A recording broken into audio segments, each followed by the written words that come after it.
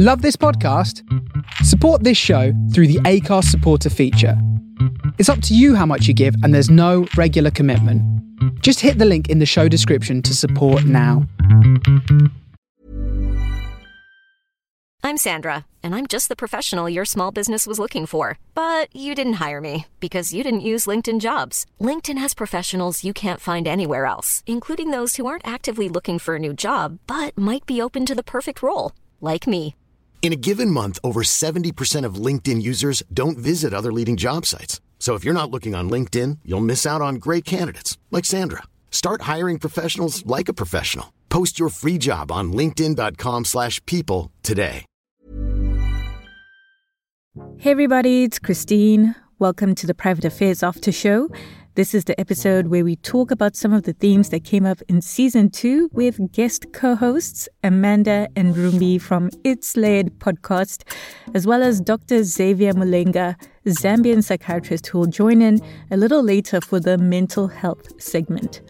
I also wanted to take a moment to mention that if you're keen for a Season 3, please support by making a donation or buying merch at privateaffairspod.com. Any amount is appreciated. So with that said, a quick warning, we will be discussing depression, anxiety, and sex. Listener discretion is advised. You guys, a lot went down this season. Well, actually, before we get into that, let's introduce you. So on the podcast today, joining me again, I've got Rumbi and Amanda from It's Layered. Such a great podcast. Yay. Welcome back. Yeah, welcome back, guys. Isha. Thank you. We're so ready. Yeah, this season. Too much is happening. So excited to get into it. Thanks for having us.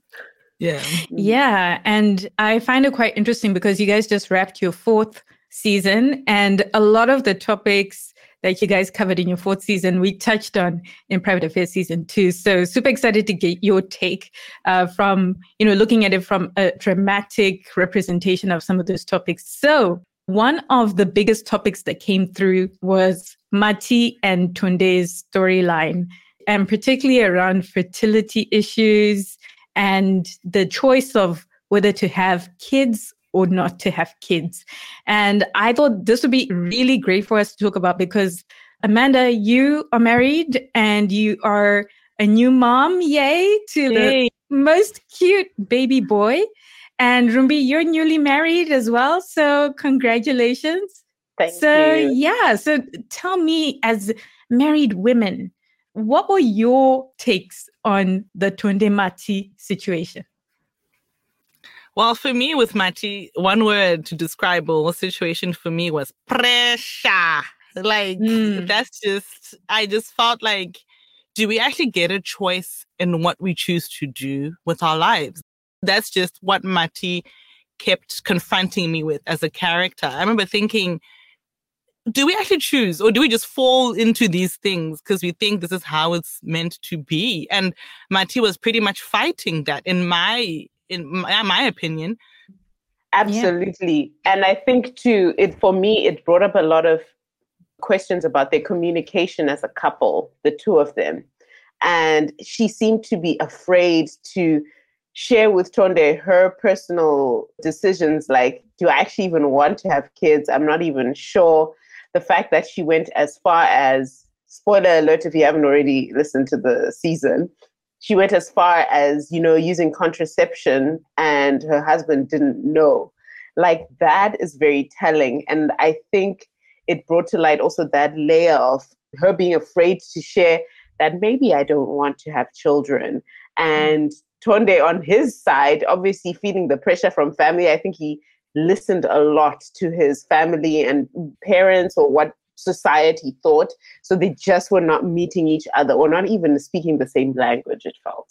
No. Yeah, no, definitely not the same language. Because, she did try to reach out to him, and he pretty much was like, oh yeah, okay, that's fine. Let's just keep going on with my plan. Like, it's a cry for help. Like, it is a literal cry for help.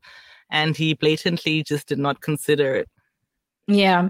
And what I thought was really interesting, getting feedback from the audience on that situation, is that episode 1, people were very team Mati. We had the whole drink situation in Thailand.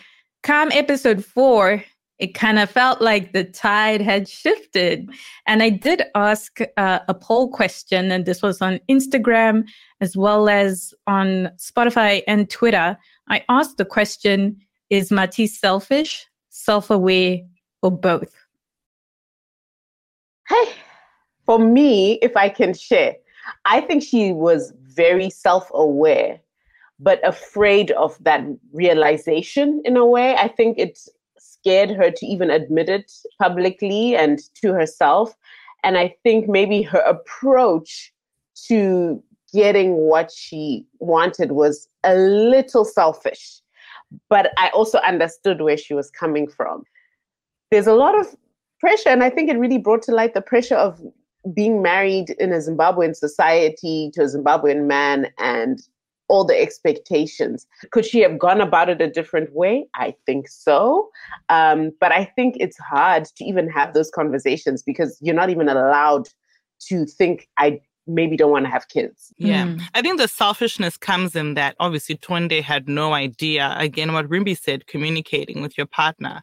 Because I do wonder, like, did they have conversations prior to all of this and how do those go? And do the conversations change before you get married to when you're married? Because I feel like an expectations shift happened for both of them. You know, she expects him to support her career-wise and for her to keep climbing up the ladder. He expects you're a wife now. You know what to do. I mean, one of the scenes, I think he even said after their argument, after them having some sort of resolution, he was like, what's for dinner? So for him, it really is just like, next. You know what to do, then just perform, just do it. And I think that's really hard because I think men and women in that particular sense have a different idea of the journey it is to have a child. Trying is not, people make it sound like it's all sexy. You're like, okay, maybe the first few months. But when you don't get results, now you're just stuck in this loop of 2 weeks, I'm ovulating. The next 2 weeks, am I going to have my period or not? And you're stuck in that, like, and I think for guys, and especially towards the end, one of the comments was, it feels perfunctory. We're just doing it. We're not even enjoying it anymore. And I think it's just, for him, he just saw the end result. Whereas for Mati, it's a journey, you know. How is she going to get there? And is it the way that everyone expects? Yeah. And I think even the fact that she eventually then confided in V, which shows that we just don't have that room to have the conversation of, is this something for me? Why is it for me? Even though it's a muddy, like, no one really knows why someone has, I mean, some people know for sure, but sometimes we're not too sure why we have children. I think it shows that we just don't provide the space to be like, okay, let's unpack. Why are there concerns? How do we navigate this? But we just don't talk about it enough. Yeah. And I think we also don't have a visual, Kicks, of what it looks like when you don't have kids. Like, you know what I mean? Like, if you think of all, like, a lot of the people we know who are older than us were married, very, very, very few didn't have kids. And if they didn't have kids, there was always a problem attached, quote unquote problem. Maybe this happened or that happened. So we've never seen people reliving their lives to the fullest without kids and then going, but they are doing it and they seem fine. They seem happy. They seem fulfilled. So I think because we don't have the visual, or we're the first generation to really question it, it's like we're still in that murky water of what is marriage without kids. Yeah. Okay, Mati and Twende also had the issue of infidelity in their relationship. Maybe this is what people were most mad at Mati at, I don't know. But it seemed like a lot of people were, okay, let me not say a lot of people, but some of the feedback I was getting was that a lot of the blame was being ascribed to Mati with the whole Mati Taff situation. So who ought to bear the responsibility in this situation? Obviously, Mati's the married one. But is Taff completely free of any responsibility in what went down? What do you think? Oh, hell no, he's not free. Taff is not free. Oh, no. I'm haters. Yeah, I'm passionate about this one, clearly. Because for me, it's such a old rhetoric, right? That the girl wears the blame all the time. Whether you're married or not, it's mainly the girl who always gets the blame because we're meant to, quote unquote, know better, do better. Whereas guys can trifle around and it's okay. So I feel like even if Taff was married or not married, it's not even a question about that. It's more the fact that girls usually always wear the responsibility. We wear the labels, that's for sure. You know, you get called a slut the moment you sleep with another guy, just a second guy. You're like, this is my second guy, guys. How am I being, you know? And I feel like things always happen when Taff is around. That's why she wanted the trip to be a couples one to start off with. Tonde and Taff seem to have some sort of camaraderie, some sort of friendship there. So what's going to happen there when Tonde finds out? Like, yeah, no, Mati is also, she can't carry all the blame. I have Remember, your facial expressions are just killing me. No, Amanda's like, I agree. Like, of course, as adults, we all should take responsibility for our actions. Like, yes, we agree with that.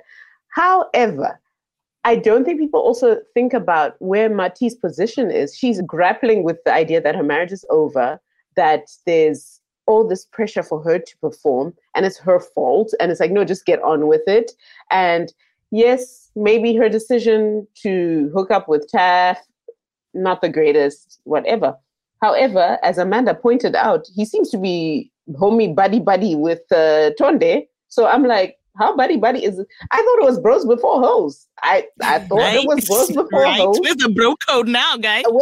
Apparently not. Apparently not. So I was just like, we also know Taff is just, you know, a loose biscuit. He's just over there. He's not a cream biscuit. He doesn't hold his legs together. So I'm just like, okay, fine. But to be honest, out of respect for the friendship, I think, yes, they're all responsible for their actions. However, I don't think it's fair to put it only on Mati because he's a grown man and he knows what's what in the situation.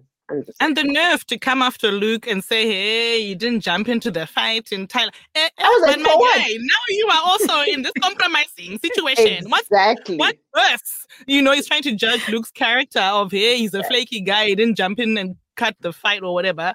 And yet you've done, in my eyes, something But that's what a high-value man does. I think.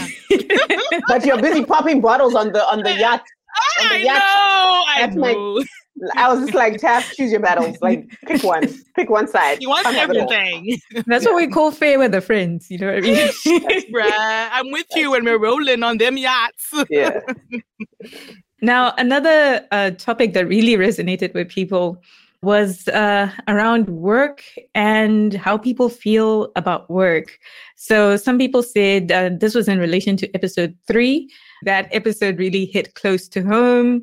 You know, some people were saying that, yeah, they know exactly what V is going through with those feelings of feeling lost or feeling behind in life. It seems like people are tired. Okay. We are like tired. People are just over it. Yeah. But I wanted to get your take on that situation with V, and also just like more broadly, what role should work play in our lives? Is it wrong or unrealistic for people to want more from work? That's a layered question right there. I think the old system no longer works and no longer serves us as individuals. If we look at our parents, I think we've spoken about this. It was like you get this job and you just grow through the ranks. That was a goal because the goal was to set up the family. So you're past the, level that your previous generation was. I think that we have been sold the dream that we are supposed to do what we're passionate about and wake up every day excited about it. I think the reality is not everyone has the luxury of waking up and doing something they're passionate about without thinking of the consequences thereof. And then if you think about black tax, which is something we went into depth about in one of our episodes in season 4, you know that back home, people are depending on you and waiting for that paycheck, month to month. So there's a whole myriad of reasons why it's not so black and white. In terms of V's situation, absolutely relatable. And I think because we're seeing movements like the Great Resignation and people choosing to take control of their lives, I think it really is saying, enough is enough. It's no longer enough to be in the rat race and chase the paper or whatever, what society says is success. Yeah, Jeanette layers this one, because even I started thinking, well, if you're not at the table, I think Taff did bring it up in a way. Probably the only thing I thought, okay, Taff, today you got some points. Why are you mad at Taff though? yeah, no. Because like, if we don't also be part of the conversation within these companies, will we ever be included? That's always been our thing. Oh, there's no representation. I think, was it Mati who said they don't even have an Asian at the senior level in this country. Yeah. And in Australia, that's a big, like, what? Because they've been here for much longer than Africans, for example, have been. So it's a layered topic, because it's like someone has to be the one to charge for, through and fight all these things so that our next generations can have places at these tables. But it's a heavy cross to bear. Yeah. And I found this statistic here from the 2018 Australian Human Rights Commission report that said 95% of senior leaders had an Anglo-Celtic or European background.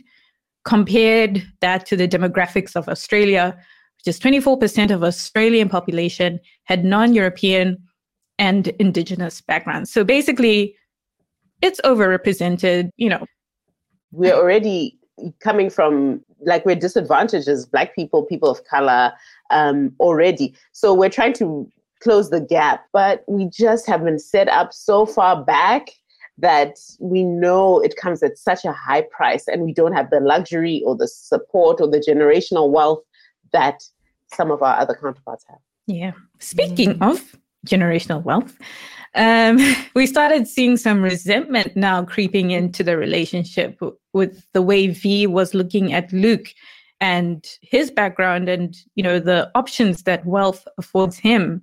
One listener put it as, I can see how big differences in class can be an even bigger hurdle than a difference in race. What do you guys think about that statement? I think it's so true. And V, or the way you wrote the character of V, showed it. So she's successful. It's not like V is just anybody. Like, she's successful. And yet she still felt like there's so many places where she's inadequate, or she can't have the freedom to do what she would like to do. She kept saying, I think a line she kept saying was, must be nice. And it's true. It must be nice, because she knows in her confines she can't even attempt to try those things. And when Luke offered, trying to be supportive, it comes across a little bit condescending, because like, dude, don't you see my life? Don't you see all the things I have to do? And you think I have the freedom? But I think in Luke's mind, he does see that she has the freedom. He sees himself as, I can save you from this thing, which in itself is another conversation. Do I want to be saved? And how does that look like if I agree to be saved? You hit the nail on the head. Luke comes across as having the savior complex. And I agree that it could actually create more tension than somehow race. Because race, you can be like, you know what? It's whatever. I see you as a human, which ultimately any relationship is. You're a human, I'm a human. That's the essence of it. But when it's like money, and we already know money plays a huge role in relationships for their success or failure, whether we like to say it or not. So I think it's one of the things where it's confronting, and you have to have that vulnerability with your partner to be like, this is what it brings up. And also your partner, you gotta hope and pray, if they are the more successful partner, don't hold it against you or dangle it in front of you like, I helped you. Remember, I was your savior, XYZ. But do you think it's a mindset thing? Because like, sometimes we want to be treated like, come on, when I was on that yacht, people were like, yeah, popping bottles. We were enjoying Luke having access. Yes. Yes. I think there's a beautiful moment in one of the scenes where it's like, Luke is like, so are we canceling the yacht? And people are like, no. Like, unison, like everybody. And even I was listening. I was like, oh, hell no, you canceling? Go and pop them bottles, So like, then it's like hard for Luke also, like, not to, I don't know what it feels like to be a trust fund baby, but I'm trying to just bring that aspect as well. Like, are they also just living their lives? Should they feel guilty for it? Because they do have access and they can help. So is it being savior when you offer that? Or because then sometimes we pick and choose when we want to be saved and taken care of. And then sometimes we're like, oh no, now you're being condescending. But on that topic of help, I do want to welcome onto the program Dr. Xavier Mulenga. Yay! Hey, hello everyone. How are you going? Good. How are you Good doing? morning. Yeah, good morning. Hey, For me, sorry. oh, yeah, bro. Okay, wow. Okay, are you in Perth? Or something? You people are international. I Sorry, I thought you didn't know. in Perth as if Perth is like... It's like, it's that side. You know, it's just, Yeah, I don't know like what code you're in. It's that side. Sorry, I've been throwing shade. I just came on. Sorry. It's Christine. I interrupted you. Are you in Perth? No, I'm currently in Germany. Oh, nice. Okay. Yeah. Yes. Yeah, super excited to welcome you onto the show. So you are a Zambian physician based in Sydney. Shout out to Sydney. So yeah, what we just started talking about was V and her depression spiral. And I wanted to get from you as an expert, like, what is burnout? What is depression? What is anxiety? Are these things related? Yes, they are. 100%, I should say they are all related. They're sort of like two sides of the same coin. It's like burnout usually pertains to work, right? So it gets a combination of different symptoms that are like negative, feeling exhausted, not enjoying your work for whatever reason. And usually the context would be either workplace bullying, or maybe you don't actually like your job and you're still doing it. You're not getting any fulfillment from it. I think Africans have this thing where our burnout comes later. So I think we tend to put it down as resilience, but it's not. It's just us being like, we just have to show this face, this facade that we're doing well, etc. That's how I usually describe burnout. And burnout, usually, if you don't get on top of it, you end up having, low mood. Most people actually end up getting depression. They start doing drug and alcohol problems. So I think I should mention I also do like general psychiatry and addiction psychiatry, right? So you find they come together more or less. So that's like how I explain burnout. Depression, I'm just going through it fast just for time, right? But depression... No, this is great. Yeah, the depression is actually one of the good ones, because a lot of Africans, when I tell them they've got depression, they even look at me and say, I can't be depressed. It couldn't make sense. I don't have time to be depressed. I don't have time to be weak, etc. And she's someone who actually knows the stigma, but she's like, oh yeah, I know, but it's not for me. It's for those other people. How did you know that she was exhibiting signs of depression? Maybe you could talk to us about that. Yeah. So the main signs, there are quite a few, but the main ones that come to mind is people who have, first of all, poor sleep. I have to say, a lot of us immigrants and Black people, our sleep is bad, especially Black men. Some people say it's because we're cheating too much and it's demons, but usually it's just because... Shots fired. Trust me, I'm not the most favored in the male WhatsApp groups, I'm always calling drama. Yeah, but poor sleep is the number one, And then they start showing like a lack of interest in things they actually used to like doing. So if they like playing tennis or going out for a walk, you had movie dates, they're just like, no, I can't do it. There's always some excuse, and it's very vague. Just feeling really low and depressed. But the big ones tend to be, if they're feeling depressed all the time, can't get out of bed. And a big one as well is when they start getting having thoughts of ending their life or feeling suicidal. Or even like V, she had this sort of passive, what I was called passive, maybe suicidality, where it's like, maybe if I wasn't here, it starts like that. Then later they actually start thinking, maybe I should take my life. So suicidality is a big one. If someone's have suicidality, they're more likely they already have depression, anxiety there. And it actually, usually, if it's not checked in, or if the stress doesn't go away, it starts escalating. Usually a lot of self-harm we do with drugs and sex for Africans. That's our go-to, sadly. It's something that people can actually relate to. And actually in the series, season 2, I really like the fact that you hit on it, whether it was Mati with that Tabasa demon and, all these other things. Seriously, but we've all been there. What's about? I told Christine that show. I find your show very triggering. It reminds me of times where, like, did you not do that thing as well, Xavier? She came for sympathetic ear. Next thing you know, it's bedroom mumbo jumbo. Bedroom mumbo jumbo. Yeah, I'm doing a PG for the kids, But, yeah. Can I ask, if I can, if we look at V's situation in the season, and Luke trying to assist her in getting help, would you have any sort of advice for friends or people around people who are depressed or going through a difficult situation on how we can speak to them and try and encourage them to seek help or see some hope in life in the midst of what they're going through? Yes. Yeah, no problem. There are quite a few simple techniques. I think what I always tell people as well, if you ever want to know how to go about it properly, if you just Google or YouTube mental health first aid, that's what we call it now, where we're trying to, like where you do CPR, you can learn how to like maybe resuscitate the life if someone collapses in front of you. So there are actually courses online, usually free, or you can even go in person where they actually teach you, hey, what are the steps to getting someone to get help? It's like mental health first aid. It's like, your first responder, that's your friend or family member. But the main things I always tell people, number one, you are not the counselor. You have to remember that. That's number one. You are not the therapist. I know you've read the books. You got Oprah's book there. I'm not saying what you say is good, but you become over-invested in a way that actually sometimes will make both of you start sinking. That's why helping people with depression, if you're doing it the wrong way, it feels bearing. Like, I'm trying to get this guy to do this, he's still doing it. You get tired, you get fatigued, and you actually build resentment to this person. That's why people actually don't like helping people with mental health issues, because if they're going about it the wrong way, it's quite exhausting, right? And then that will make you feel like I should just avoid those people. Yeah.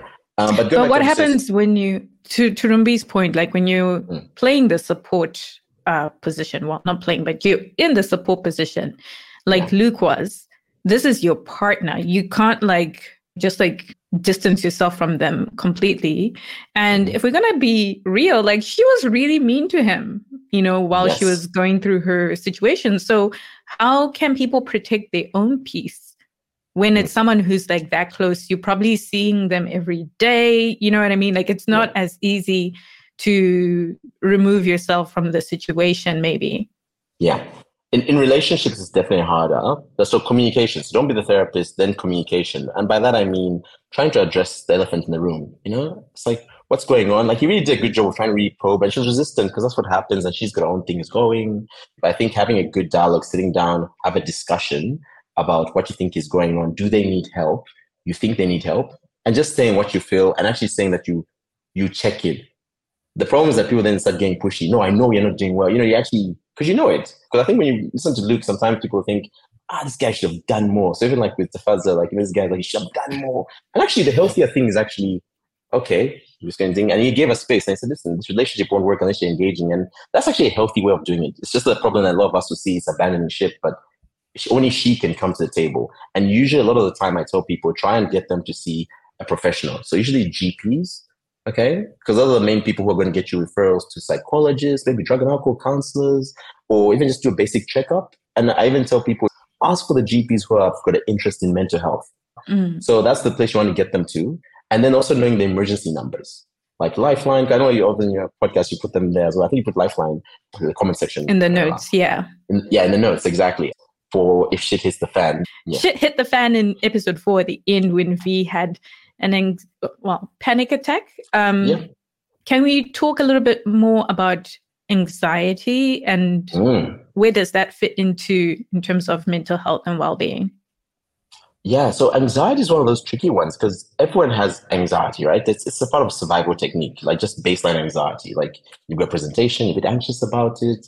You're bringing the boyfriend home to the parents. Is he up to scratch? Wrong tribe, wrong race. It's a lot, so that's normal anxiety. So now when it comes pathological, the type where you need to get more help, it's essentially have excessive worry and rumination over thoughts and things you can't let go, right? And it persists. And then you start getting to a point where you start developing anxiety physical symptoms. So for V, I think the nausea and vomiting, palpitations, you can get nauseous, you get these actual physical symptoms, headaches, migraines. And I think a lot of us focus on those as the problem. Say, oh no, doc, I've got migraines. But then really you've got stress causing these migraines or anxiety. It gets, so I should mention, for depression, anxiety, and any mental illness, it really becomes a problem if it affects your relationships at work, romantic, family, and friends, or it stops you from looking after yourself and self-care, or just managing your daily activities. That's when you've gone overboard. So even like for V, I think for her, she was doing a bit of that sort of countdown, like another day. And when I saw that, I was like, wow, this woman is actually going down that spiral, burnout with anxiety building. And I thought a bit of depression, but, and then it actually came to the anxiety attack. She's pushing everyone away. She's hard to reach. And that's the tricky part you have when you're trying to reach out to these people. Because I think the friends did try in their own way. These are our closest friends, right? Yeah. And then still was like, no. I remember in high school, some of our white classmates would, before an exam, be panicking and they had to take drops. I remember even at university, take drops to calm themselves. And I remember us Black people were like, what is that? What's even a panic attack? Or someone in the exam had a panic. It's like, what's that? And I think it's that sort of, we joked about it, but it's that mentality. And I think even our parents, it's like, what do you mean you're sick? What do you mean you're not well? If you're feeling depressed, or they just look at you like, what do you mean? Get out of bed. I was just going to say, I also think as people of color, our happiness is also materialistic. So we're looking at someone like V, like, you got a job, you got a man, you got this. How can you not be happy? So I think when we come to like comparing to our parents' generation, that was their ticks of done. So I think when we start to say, oh, I'm sleeping in bed or I'm anxious, they look at us like, but what problems do you have? And going back to what you're saying, Rumbi, as well, was I think we are not yet having those deeper conversations about what's really going on. Childhood trauma, like if you look back at our parents, sometimes we got rose-tinted glasses. Look at all our families. Is there not some level of incest, drug and alcohol, domestic abuse? You people are acting as if you live in homes. Don't play games. I know African families. You know what I mean? People come to me, it's like, oh no, my family. Let's talk about your father and small house, big house. Let's talk. Yeah. How are you doing? Sorry. I just needed people are coming at Tav. Let me tell you. Honestly, look, I've been questioning myself, like, why is Tav the demon, as Dr. Xavier said? Like, why? But it's really, it's just there. And I think to give him more substance, what I appreciated in this season is we got to hear a bit of his backstory with V and with his father and mother, and seeing that. And so you touching on the generational trauma and like all those things, and we try to act like it ain't got nothing to do with anything. In your opinion, for Taff, like if you could speak on him as a character and why he's such an F-boy, and that's the average Zim Melbourne man, but okay, go ahead.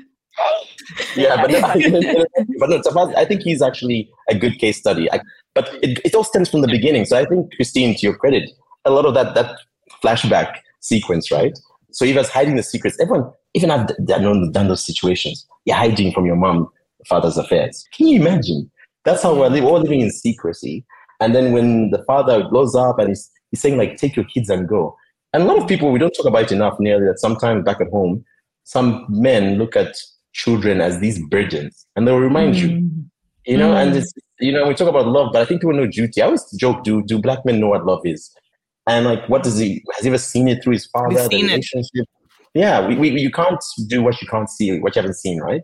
So for Tavaza, I think is that, so the big house, small house, what it does innately is it teaches you how to, if you're having problems in one house, you go elsewhere. And that's very something, a lot of black men can relate to it. Hey, woman is nagging, side chick, mistress. That's the solution. And we know how to find them because you're actually trained in these things. Everyone knows where to find side chicks. Where's the wife? For clarity, can you tell us where you find for our brothers out there? I said too much. If they know. They don't know. Too much. If you know, you know. And the father brought him up with a car. And it's interesting how also him, like, I've got a house. He's very flashy. I think that's why him and Luke also clash, because I'm not even convinced he really does love V. But, it's something that happens where someone who's more consistent than him gets the girl and shows her. So I guess what a loving relationship can look like. There are also problems there. Interracial is not a cure for everything. But, it's something where I think it challenged him. Like, oh, this guy's now flexing on a boat. He's a doctor, he's a respectable guy. As far as we know, okay, there was a cheating thing there, but at least it's sort of, I guess he came cleaner and he hasn't got the reputation that the father was. Where for him, if he dates V, if they get up into a fight, is he going to go elsewhere and find the side chicks where, because he knows where they are? Even with Matty, it just shows how problematic he is that he can't even hold space for people's emotional issues without it being sexual. And I think he would have to go through a lot of therapy to figure out why all this money and thing won't make him feel happy and why he can't make women happy, because he can't make himself feel happy because all the stuff he uses is external. So for him, I always think, and he drinks too much, he's always been drinking too much. I don't know if that's where we're going to come season 3. I'm going like, detox, Tafaza. Yes, alcoholism, Tafaza. Yes. So alcohol and sex for him, You brought up a good point, because I remember they were peacocking, oh, I'll buy dinner. Oh, I'll take you on a yacht. And it's like, and then even when he had that voice note to V, he chalked it up to that. I'm the guy for you, but this guy has more. So I get why you're going with him. He doesn't have any sort of nuance in that maybe Luke sees V for who she is and not something to conquer or conquest.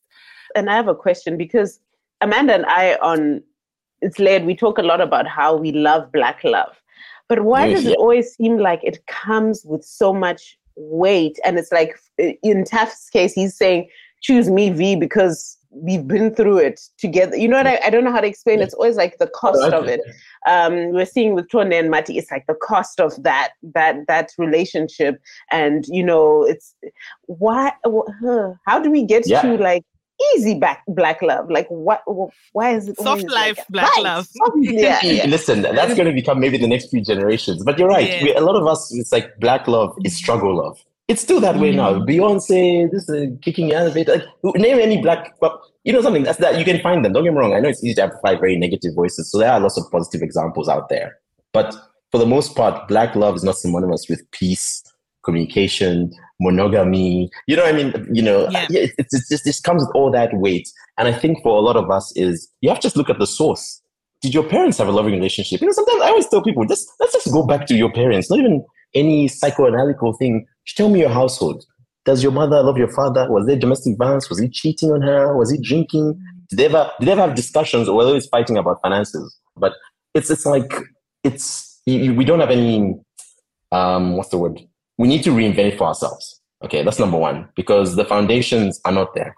I think a lot of people romanticize it and they throw in culture things, but if you're talking about the love you're talking about, whereas healthy communication, like almost like what Matthew was saying, let's go travel. Like, you know, can we do fun things together? You explore this like a friendship even. You know, that's the type of love I want. We also have black trauma. We do also trauma bonding. But in trauma bonding, it's like very dangerous because it's very intoxicating. You know, I've been through it to my father too. You know, that's not real bonding. Yeah, it always goes. Yeah, it's not.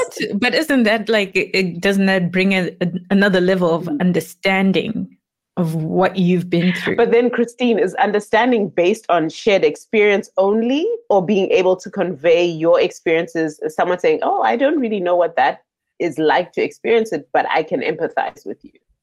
Do you understand? No, what I'm not saying one is better than the other. No, but of course not. You can have, yeah. But I'm saying, you can have both. Yeah. But sometimes when you don't have to explain, relatability. True. Yeah, true, you just be like, true. oh yeah, you get it because we share the same background and we've been through similar things. Yeah, but what you said about the past traumas, I think it's a slippery slope in some ways. I think it's good to acknowledge it, but have you processed those traumas? So okay, when you're talking about it, it's coming from a place of understanding and knowing that you've really shared responses. But do you know how it actually affects your current relationship? If you're building it on that initial attraction and you don't expand on that or get assistance and help in processing that, because a lot of it tends to come with a bit of toxicity. If you say like we all came as immigrants from Harare, this and that, that's different. That's like shared experience. That's nice. That's positive. You know. So, but then if you found, just say you've been, like I say in V's case, you know, sexual assault, you've been raped. I think that's what was implied there. Yeah. Yeah, it's a sexual assault, but it wasn't a full rape. But anyway, still trauma. Yeah. Yes. Yeah. And still of a sexual nature. Yeah. And that's the thing as well. Like, you know, it's so normalized back at home sometimes, that sort of rapey behavior, for lack of a better phrase, you know, where even like some guys when they come here, sometimes you'll even joke, hey man, you have to be careful here, they can send you to jail. I'm like, no, your behavior is bad. That's, you know what I mean? Like, okay. You know what I mean? I think it's just because we leave so many things unsaid. Like the reprimand is low, especially for males in a patriarchal system.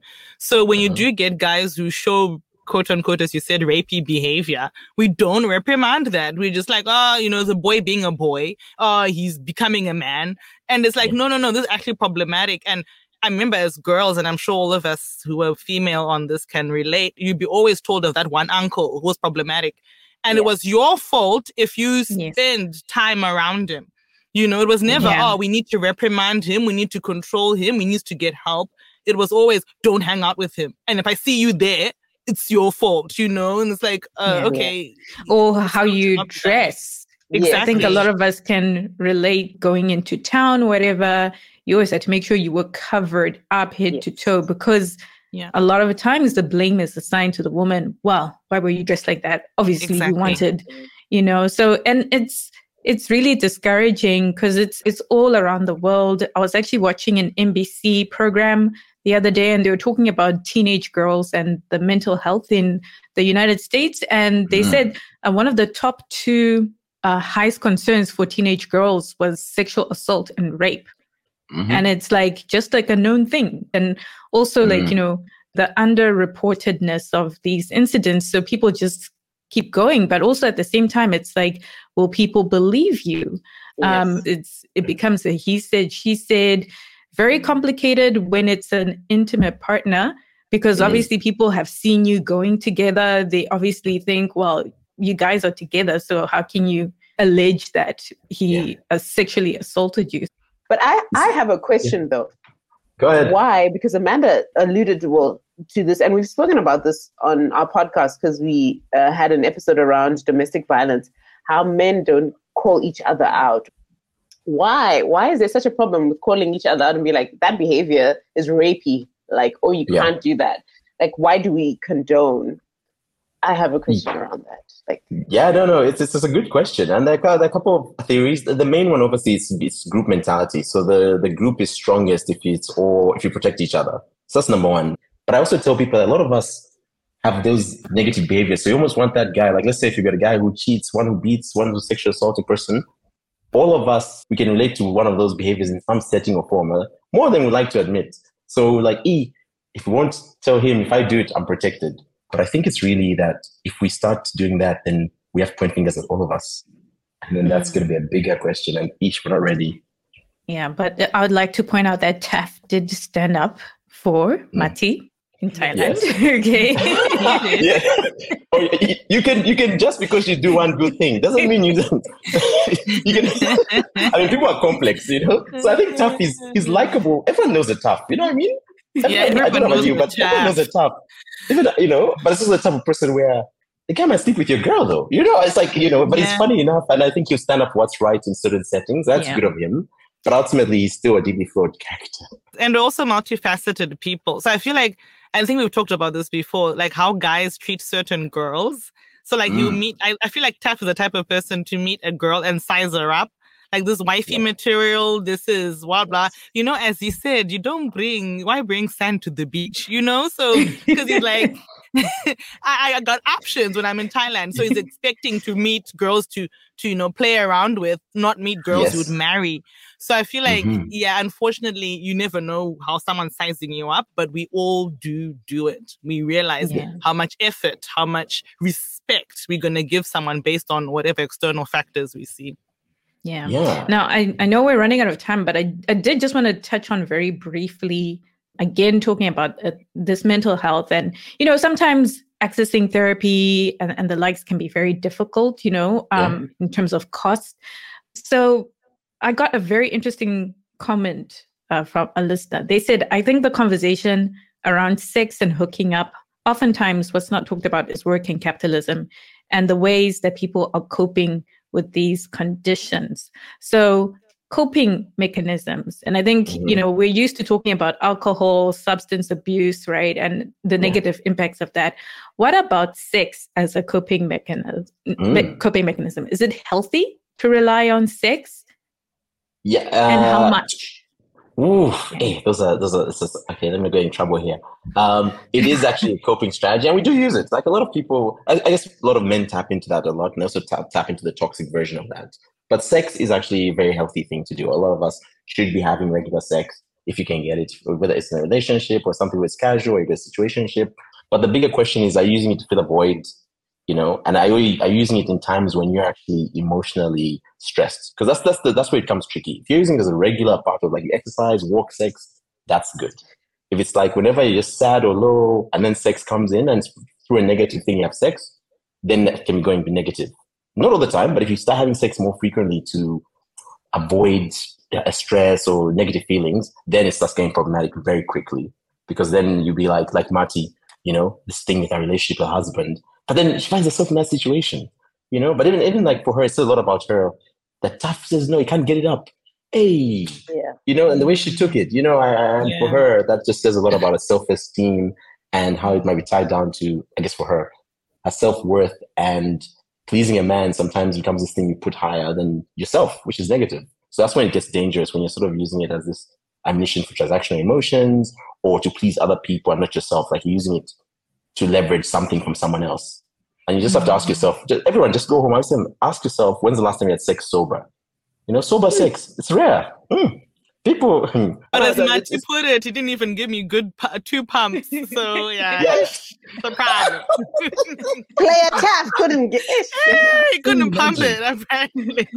I think we've covered what we can cover, really. I mean, like there's a lot that happened in season 2. We can't do everything, but I just want to say a big thank you to you guys for joining the after show. I mean, this has been so much fun to just like hear how you guys have been receiving it. But I did want to mention that we are doing a fun thing on It's Layered with the whole cast. So make sure to check out It's Layered. Not sure when that's going to come out yet, but in the meantime, there's loads of content you can listen to on It's Layered, where Amanda and Ruby delve deeper into some of these topics that we just talked about. So that's it for Private Affairs Season 2 after show. And there's going to be some more bonus content coming your way once I get around to editing it. But speaking of burnout, your girl is crazy.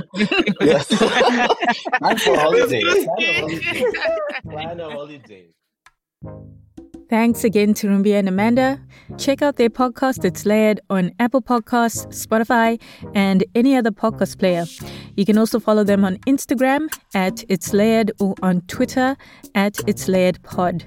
And many thanks to Dr. Xavier as well for coming on and sharing his expertise with us. To support Private Affairs, please donate or shop merch at privateaffairspod.com. And to stay up to date with all things Private Affairs, you can sign up for the newsletter also at privateaffairspod.com or follow the podcast on Instagram and Facebook at Private Affairs Pod, on Twitter at Private Affairs P. All right, I'll catch you in the next one. Bye.